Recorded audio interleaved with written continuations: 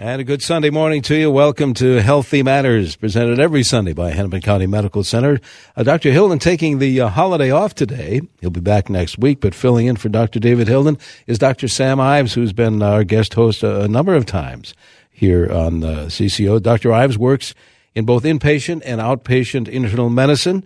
He has particular interest in medical education. You work with residents and medical students alike, do you not? That's right. So we get a lot of the students from the University of Minnesota coming across the river to join us. Is that enjoyable? It's great. They're very obviously intelligent students, so they can push you to keep learning even, It's good for you too, isn't it? Yeah, as opposed to be out in independent practice. You get someone who's, fresh off of learning this material to make sure you stay sharp as well. Exactly. That's great. Well, it's great to have you filling in for Dr. Hilden today. And it is, I mentioned earlier, an open line show today, which means your general health questions for Dr. Ives. Let me give you the phone number and the text number. You can do that right now. We've cleared the lines, by the way. 651-989-9226 if you want to phone in your general health questions for Dr. Ives, or send us a text at 81807, 81807. So I was driving in early this morning, Doctor. I was wondering if when I asked Dr. Hilden about this from time to time, I don't hear much in the news lately about the flu. Are you seeing any evidence of that at the hospital? Well, that's a good question, Denny. We have at the beginning of the flu season, we're trying to decide, how bad the year is going to be. And so far, I would say it's, it's been some, but not overwhelming. So peak flu season isn't till after the holidays. So we still don't know quite yet whether or not we'll have a huge season ahead of us. I did work the day after Thanksgiving, and I will tell you a lot of people are feeling unwell, whether or not they have the flu. So we had a lot of colds, be from some coughs, other source. Sniffles. Yeah, fortunately, most of it wasn't stomach problems after the holiday, but a lot of people just having the crud as far as congestion and so forth. So, you know what Dr. Hilden likes to do when he has a special guest as yourself, get a little background. We've asked you this before, as he has. Where did you take us back when you first started your choice in medicine? Where did you do your studying initially? Well, I went to medical school in California at the University of California, San Francisco. So like many good Minnesota boys, I decided to leave for a little bit, but then returned to the homeland. So I came back to do my residency at Hennepin County, and this is now my 12th year there, including that. So I've been getting to be an old dog at the facility. So the good part about it is we have very bright colleagues that I work with, and a very nice work environment. And like you said, we do a lot of teaching, so that's something that keeps me there in terms of pushing you to keep learning. Even then, I too am a local guy, but even after Hennepin County has started the show years ago, I think we're getting close to 10 years, I think. It still amazes me what a great resource that Hennepin is.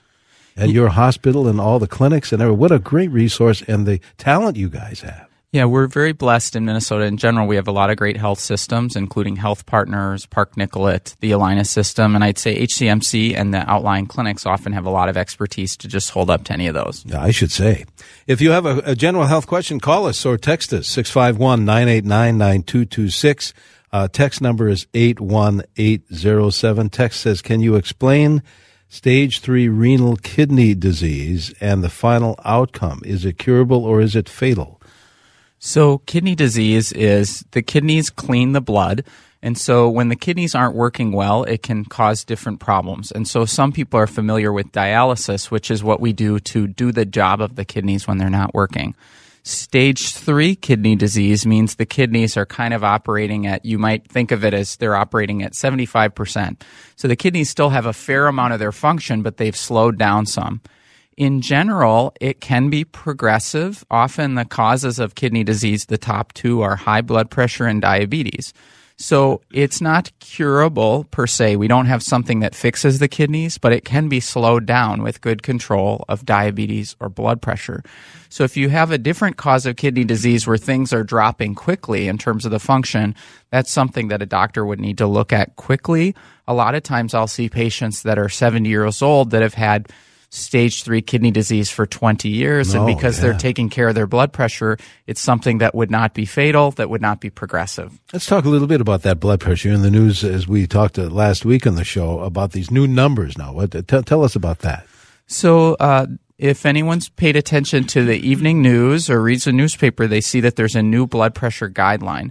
So high blood pressure is one of the most common among any type of specialty, the most common clinical condition or diagnosis someone would have. And this new guideline is very controversial because it lowers the number. So we used to say the top number or systolic blood pressure was supposed to be less than 140. And now for some groups who are kind of deemed higher risk, the new guidelines said, well, it should be less than 130. So all of a sudden, millions of Americans woke up in the morning and they didn't have high blood pressure before, and now they do. They do. So the keys to remember about the guideline are to focus on what's good health in general. Rather than is my number 139 or 141, the keys are someone should always be trying to avoid smoking. Someone should always be getting a lot of exercise. Someone should always be watching what they eat. In general, if they're doing those key things, which are free, by the way, those things in general have no side effects. Getting out and going for a walk after Thanksgiving has no downside. And in general, that's going to maintain good health more so than getting to an exact number on the dial. I don't know if you caught this. Maybe it didn't surprise me so much, but we were watching television last night, about this therapy of, instead of medication, going outside. Did you see that at all, that particular feature? Well, in general, there's been new interest in saying, we usually think of exercise as really being good for the muscles, and there's more studies, one after another, that are coming out that are showing that, for example, as people age, that keeping a sharp brain or decreasing the risk of dementia and other things, it's actually good exercise helps with a lot of different conditions. So it's not just about having a toned body for the beach, but a lot of things about exercise are actually helping heart function, helping brain function. So there's all sorts of reasons to be doing that. In this particular case in the show is talking about depression or lessening, just hearing water and birds, sun. So instead of, like you said, getting all the sun on the beach, you don't need necessarily that. Right. So, even a small amount of time outside, I think, can have huge benefits for you in different ways. Very good. We have text messages coming in. If you want to ask your general health question of Dr. Ives, by all means, call us 651-989-9226 or send a text 81807. Let's see. A text says, how is bursitis diagnosed and treated? I have intermittent pain near my hip, throbbing pain at night that keeps me awake. What's bursitis? So bursitis bursa is kind of a pad or so forth that's around a joint. So you have a little bursa that's near your elbow, one near your knee, one near your hip. So bursitis is just inflammation of that little pad or sac of fluid. Hip bursitis is something that's a little tricky to diagnose just by reading the text. Sure. So I would say that in general, bursitis is diagnosed by a detailed exam where you would feel pain over the area. And so a doctor could distinguish, is this arthritis in the joint or is it bursitis related to something kind of near the joint? So hip pain at night, that certainly could be a cause of bursitis. That would be something that you'd talk to a doctor about. They'd want to do a detailed exam of your hip. So that would be the way to kind of diagnose those two, and the bursitis might have its own treatment. Okay. 651-989-9226 or send a text 81807. Dr. Sam Ives filling in for Dr. Hilden this morning. Let's see. A lot of good text messages. What are your thoughts, is that text, about the long-term use of methotrexate for arthritis? What is that stuff? So methotrexate is an anti-inflammatory medicine. It's not used for garden variety arthritis. It's used for rheumatoid arthritis. So a lot of people have wear and tear on the joints. That's often called just arthritis or osteoarthritis. Rheumatoid arthritis is a special condition. It's actually fairly common, but it's something that's used for inflammation due to rheumatoid arthritis. Methotrexate is one of the oldest medicines we have. It is actually one of the safest medicines. So in terms of long-term use of methotrexate, there are a lot of new kids on the block. So in terms of if you're a drug company, you want to advertise your new medicine that costs a lot more. But methotrexate has a long track record of doing very well for rheumatoid arthritis. In fact, if you were seeing a doctor for rheumatoid arthritis and they didn't start you on that as a first line, some people might scratch their heads and say, well, why aren't you using the tried and true thing first before at least getting the new drug off the shelf or trying something that might have more complications? It's a very safe long-term medicine for a lot of people. 651-989-9226 if you want to use the phone. But a lot of folks, as you can see, Doctor, like the idea of the text message. And we're looking at that screen now as they're coming. And that number, by the way, is 81807. We may have a lot of listeners that are visiting family and friends this holiday weekend. All right, let's see what's next here. Is it ever advisable, text says, for a 99-year-old to have corrective surgery for rectal relapse? So rectal prolapse is a condition where the normal muscles that are kind of holding everything in place in the intestine aren't working. The main thing that's more important than someone's age when considering surgery is how frail or how active they are. So I happen to be blessed with a 95-year-old grandmother. She actually is able to go for a walk each day and is fairly with it cognitively. That type of person is going to do better with surgery than a 75-year-old who's bedbound. So if you're considering having a surgery as an older individual, a lot of simple questions are going to help your doctor decide if it's safe for you. For example, could you lift up a chair and carry it across the room? Or could you walk up a flight of stairs without, having to stop to catch your breath? Those types of questions, rather than just your age as one number, are going to say whether or not a surgery is going to be safe to undertake. So even an older individual might say, well, in terms of my quality of life, I need to have this eye surgery or knee surgery or what have you. But in general, someone who's very frail is going to have a higher risk of having complications from a surgery. A lot of variables to consider first, exactly. Not just the age, like you said. You know what? It's time for a quick break here, Doctor. So hang on. Dr. Sam Ives is filling in for Dr. David Hilden today. When we come back, we'll go to the phones and pick up more of your text messages as well. On Healthy Matters this morning, it's an open line show, 651-989-9226, or send us a text at 81807. We expect a high here in the Twin Cities of 47 today, maybe 57 tomorrow. Right now in CCO, it's 30. Hey, good morning. Welcome back to Hennepin County Medical Center's Healthy Matters. This is an open line show this holiday weekend. Dr. David Hilden taking the day off. Dr. Sam Ives filling in for Dr. Hilden. And again, it's an open line show. Your general health questions. We're not going to talk about any particular topic. I'll tell you what, Doctor, let's go to the phones. I think Vinny in Blaine is first up. What is your question for the doctor, Vinny? I had a deep vein thrombosis and a tiny vein in my lower right leg, and I never took medication for it because I had brain surgery, and it went away for a while. And it was in a tiny vein in my right leg. Is it possible for it to come back in the same place? Okay, so Vinny's question has to do with something called a DVT, or a deep vein thrombosis. So what a DVT means is that you have a clot in one of the veins. So this can be problematic just because it can cause swelling in the leg and a lot of pain. And in rare cases, it can be quite dangerous if the clot moves. So if the clot moves from the vein in the leg backwards towards the heart. In general, if you've had a clot, the first question a doctor is going to want to think about is it provoked?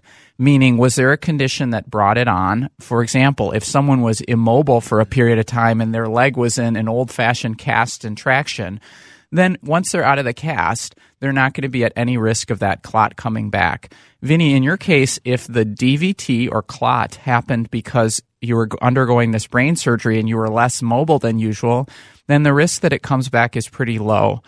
If a clot comes on, though, kind of out of the blue, someone says they're pretty active, walking around, and they all of a sudden get a clot in their leg, then that's the type of thing that makes the doctor think you're more likely to form another clot. So that type of situation, it's more likely that the clot would have some risk of coming back. The risk might not be huge, but if it's what we'd call unprovoked, if you've never had a clear reason of what brought it on, that would be different from someone saying, I took a round-the-world flight, and then after the flight, I got a clot in my leg. Very good. Thanks, Vinny. We're going to get back to the text messages in a moment, but I want to bring in Anna from Minneapolis. Anna, thanks for waiting. What can we do for you? Hi. You were talking about kidney disease and that smoking and high blood pressure is a problem with that, but is that also with the liver, or is it only associated with alcohol? And can I ask, Anna, is your question, is smoking or high blood pressure cause liver problems? Is that your specific question? Yeah, I mean, you just mentioned for the kidneys, but I was thinking about liver. because, like, if you take too much Tylenol, they say you shouldn't because it's hard on your liver. Yeah, so this is a confusing point. So both the liver and the kidney do a function of kind of cleaning the blood. So the liver cleans out a lot of the food that we eat, and so if you eat something like you had a poisonous mushroom, the liver would protect you from getting sick from it. In general, it just so happens that kidneys are more involved in blood pressure regulation. So in general, high blood pressure affects the kidneys a little bit more than affects the liver. Now, you mentioned, Anna, some good points. There are a lot of medicines that can have an effect on the liver, and you mentioned Tylenol being one if you take too much Tylenol. In general, a doctor has a guideline of something like taking less than 4 grams per day or sometimes less than that. So in general, smoking and high blood pressure have more of an effect on the kidney than the liver, but there are other things that we watch out for liver disease, including heavy alcohol use is something that can damage the liver, and certain medications. So those are things that can cause more chronic liver problems rather than kidney problems that were mentioned earlier. All right, very good. Thanks, Anna. I don't want to forget our texters either. Here's one that came in earlier. Do you always need antibiotics for strep throat? In general, you don't always need antibiotics. So what antibiotics are doing is shortening the duration of symptoms. In general, before we had antibiotics, it wasn't as if back in the time of the dinosaurs, humans didn't just drop dead of strep throat. So in general, the strep throat would be a severe throat infection and you'd get better. Your body would heal on its own. What a shot of penicillin does is it shortens the duration of those symptoms. So there are specific cases where you would definitely need an antibiotic to prevent complications. Strep throat isn't necessarily one of them. Texter, and then we'll get back to the phones. Is 2,000 units of vitamin D daily a good therapeutic dose for seasonal affective disorder? That's a whole different issue than not getting enough sunshine, I suppose. It's all connected, isn't it, for SAD? That's right. So seasonal affective disorder is when people feel particularly unwell or more depressed with the shorter days or winter season. In general, 2,000 units of vitamin D is a good daily dose to be taking. A lot of people take vitamin D in the winter months, particularly when there's less sunlight available and we're all bundled up with coats, hats, scarves, etc., where we're not getting that much vitamin D from the sun. So a lot of people might say, something to get for the winter months in particular. So 2,000 is okay. That's a good dose. All right. Back to the phones we go. Mary is calling from Minneapolis with a question. Good morning, Mary. Yes, good morning. My question is, I've been a good friend in visiting a 93-year-old woman in a nursing home. About a week ago, I went, and one of her hands was swollen and red, and they did x-ray it. There were no fractures. Now, yesterday, I went, and the other hand is red and swollen, and I'm being told she has cellulitis. I know nothing about that, and so if you could educate us about cellulitis. Sure, great question, Mary. So cellulitis is just a fancy word for an infection of the skin. So in general, we worry about cellulitis where bacteria that are normal and healthy on your skin, like strep or staph, get underneath the skin and cause an infection. You mentioned a couple of the key symptoms. So sometimes people will have a red area of their skin. It could be swollen. In general, in severe cases, someone would have a fever and have a lot of pain. I will say that just based on the small description, we worry less about cellulitis when it's on both sides, because it sort of would be bad luck to say you're bad luck enough to get bacteria under the skin, and now you're thinking it somehow creeped under the skin on both sides at the same time. If someone had a rash or redness on both hands, I'd be thinking more about something like an allergy or something like a reaction to a skin product rather than cellulitis. Cellulitis, like a lot of infections, is just treated with an oral antibiotic if it's not severe. So if it's on both hands, you might want to see a doctor about it and say, is this truly cellulitis or something different than a skin infection? You know what we're going to do? We're just about ready for a break, Doctor. I think maybe before we pick up on any calls or text messages, we don't want to shorten anybody's questions. So we'll do this. We have another half hour of the show to go, and it is an open line show today. Dr. Sam Ives filling in for Dr. David Hilden, answering your general health questions on this open line show. Let me give you the phone number and the text number. We'll come back with both of those. 651-989-9226. And the text number is 81807. Wanted to mention before we head to CBS News that Hennepin County Medical Center, as we've mentioned before, provides hospice resources to patients by partnering with Hospice of the Twin Cities. Now, hospice care brings support, brings comfort and care to people with life-limiting illness, wherever they live, including grief support and resources for family and caregivers. You can call Hospice of the Twin Cities for more information. The number is 763-531-2424. I'll say that again, 763-531-2424. Or you can visit the website hospiceofthetwincities.com. Speaking of the Twin Cities, a few clouds. Now 30 is our Twin City temperature reading. Sunshine will return today with highs near 47. If you have some extra time off tomorrow after tonight's low of 33, we're going to have 57, the high tomorrow here in the Twin Cities. Right now, a few clouds on CCO 30. Welcome to Play It, a new podcast network featuring radio and TV personalities talking business, sports, tech, entertainment, and more. Play it at play.it.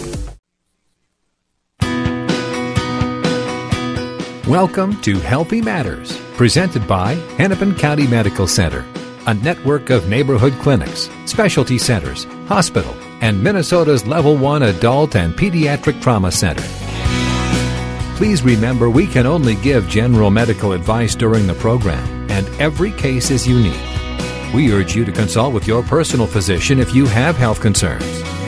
Now, here's Denny Long with your host, Dr. David Hilden, internal medicine physician with Hennepin County Medical Center, with more Healthy Matters.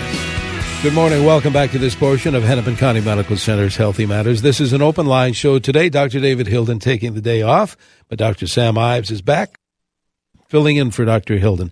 Dr. Hilden will return next week. But Dr. Ives, if you're joining us a little bit late, works in both inpatient and outpatient internal medicine at Hennepin County Medical Center. He has particular interest in medical education, working with residents, medical students, hematology, and the social determinants of health. What is that last phrase?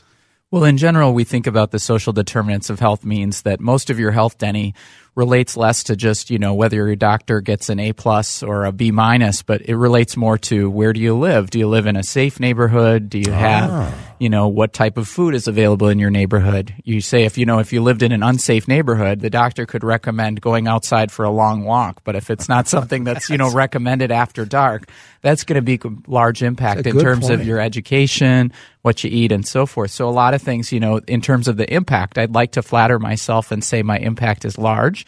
But a lot of people's health has more to do with, do they have a good family structure?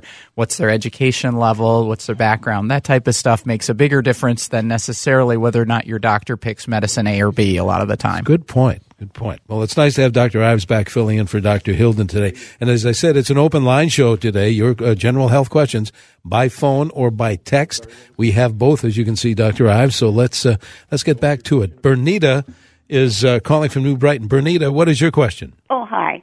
I'm 83 with AFib, and maybe the doctor just answered my question. It's about medication, and the doctors decided I've been on Coumadin for quite a few years, 4 or 5, and they just changed it to Eliquis.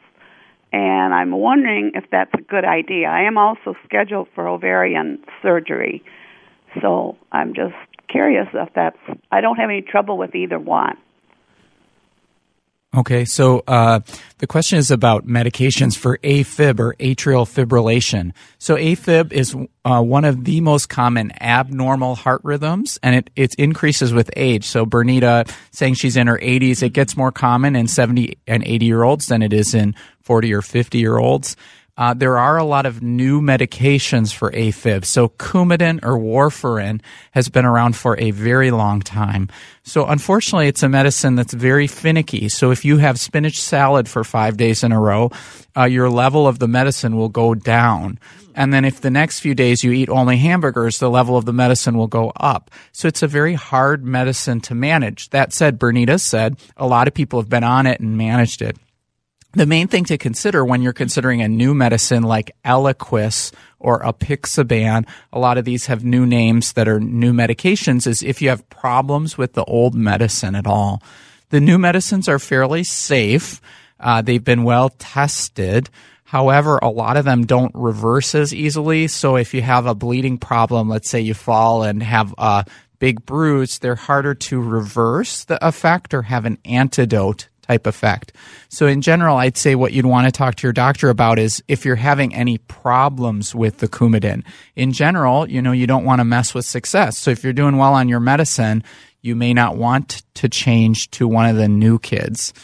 But the new kids on the block there, you don't have to get tested like you do with the Coumadin, right? That's right. So AFib, the big downer is you have to get your blood tested frequently to make sure you're in this appropriate range. And so the new medicines, the real selling point is you don't need to do that. I will say, though, that, as someone ages, we don't know exactly what the effect is in an 80, 85-year-old, 90-year-old. A lot of these medicines weren't tested in a lot of older individuals. So you might want to at least talk to your doctor about, is this a safe choice? Is it really a big problem for you to get your blood tested? Okay. Very good. Thanks, Bernita. Jerry in Stillwater is next on the phone. Go ahead, Jerry. Thank you. Yes.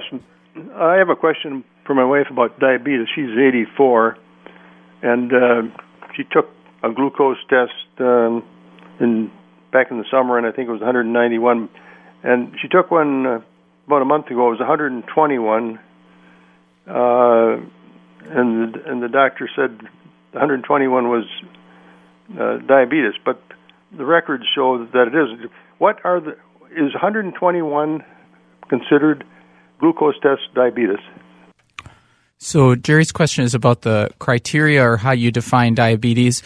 In general, if you had a fasting blood sugar that was quite high, above 125, that might be the case. A 121 is kind of in the borderline. The one thing that doctors have now, which is a very good test, is a test called an A1C.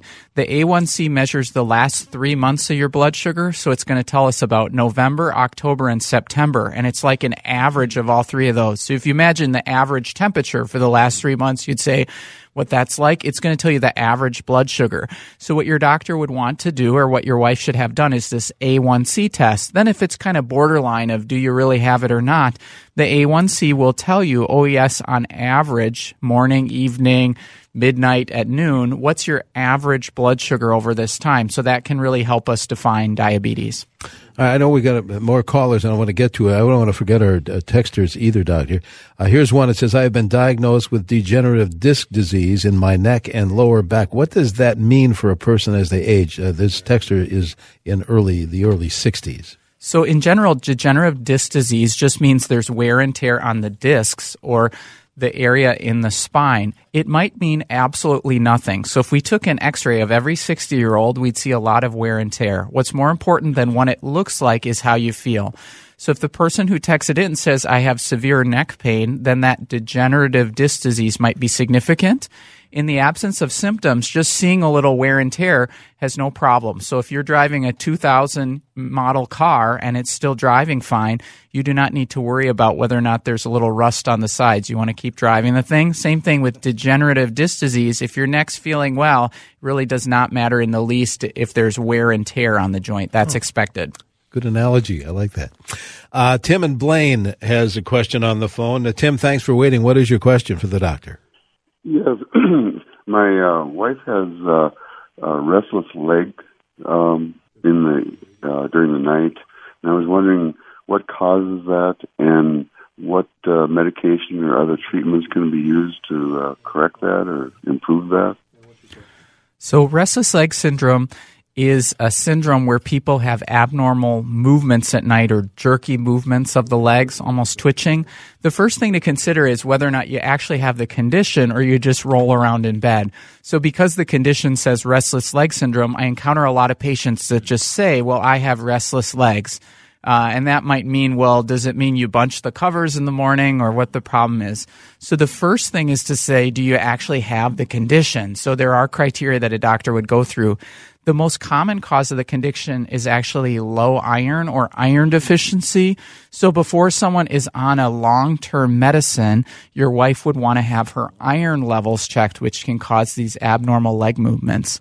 In general, because the movements are made by nerves, there are other problems of the nervous system that can cause restless leg syndrome. So the short answer is that just because you feel restless in bed doesn't mean you have restless legs. The second thing is if you do have this, you want to get your iron levels checked. And then the third thing is in rare cases, there are other long-term medicines for someone who really has abnormal leg movements or problems of the nervous system. So it's a little complicated to sort out.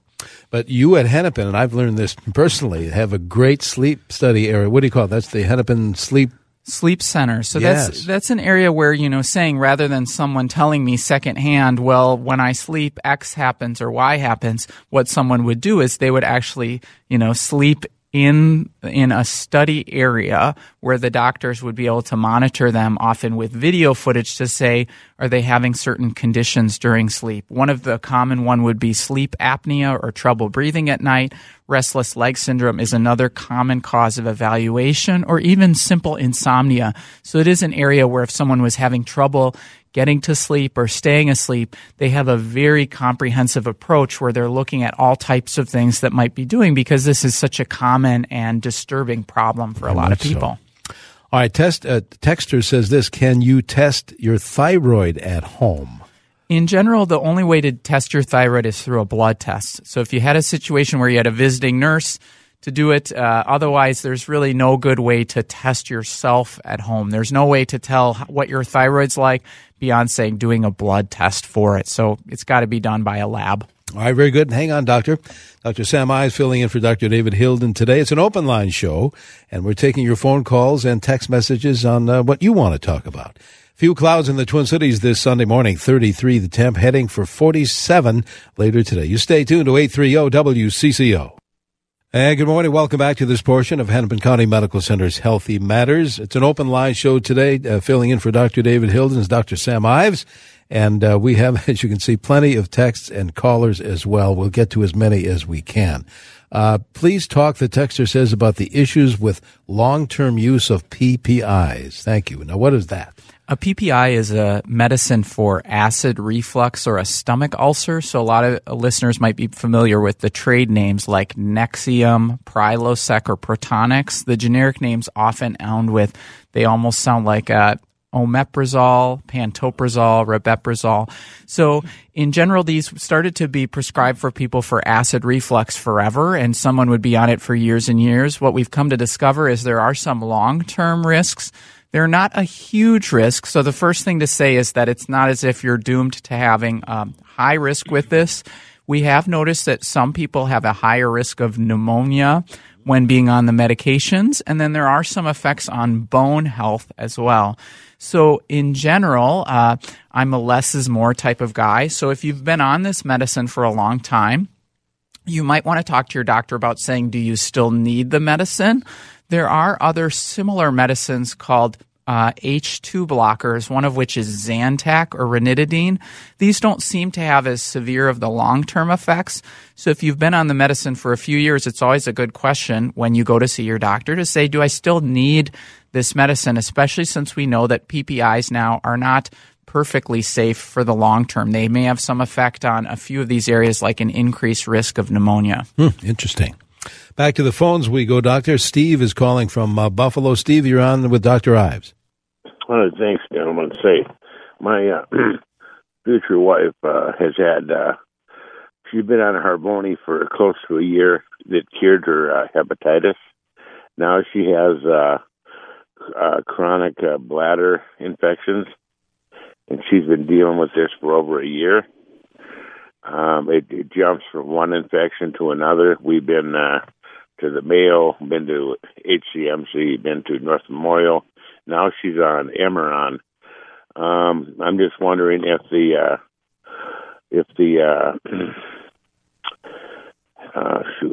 Harvoni had caused this. So Harvoni is the trade name of treatment for hepatitis C. So hepatitis C, the treatment used to be very long and painful. It was like taking a medicine that made you feel like you had the flu for 9 months in a row. And now Harvoni is a treatment that is very effective for curing hepatitis C, meaning making it go away where it would never come back. In general, one of the side effects of Harvoni in general is not bladder infection. So I'm unaware that that would be a common cause. It sounds like you've had quite the evaluation, so I'm sorry to hear that your partner had such a complicated evaluation for recurrent or ongoing bladder infections. But the Harvoni medicines are not a common cause of bladder infections. They do have some side effects, so they require monitoring. Harvoni is a fairly safe treatment for hepatitis C, but bladder infections are not a usual side effect. All right, very good. Catherine is calling from Blaine, I think. Catherine, you're on CCO. Good morning. Good morning, gentlemen. I have a question about a prednisone burst, how that really helped me so much last spring when I had really the creepy crud. I was so sick. The doctor gave me a prednisone burst along with another, a Z-Pak, and man, it just kicked it out of my system so fast. So I'm just kind of curious as to what prednisone does to your system. So prednisone is a steroid, or what we call a corticosteroid. It's used to treat inflammation in the body. So it's fairly safe for use in the short term. As some listeners could attest to, prednisone has a lot of complicated effects over the long term.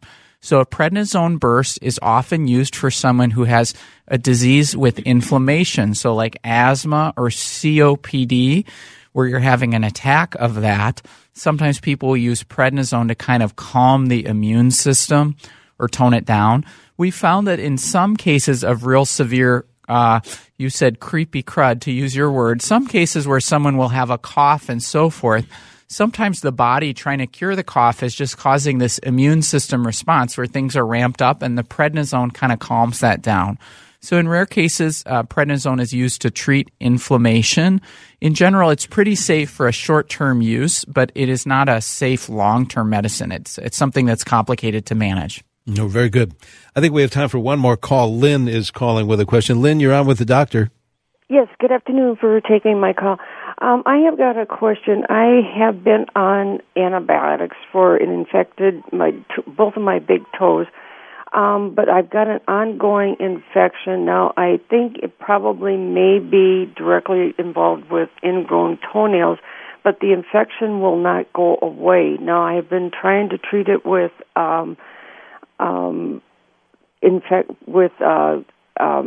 infections, ointments and stuff, but I cannot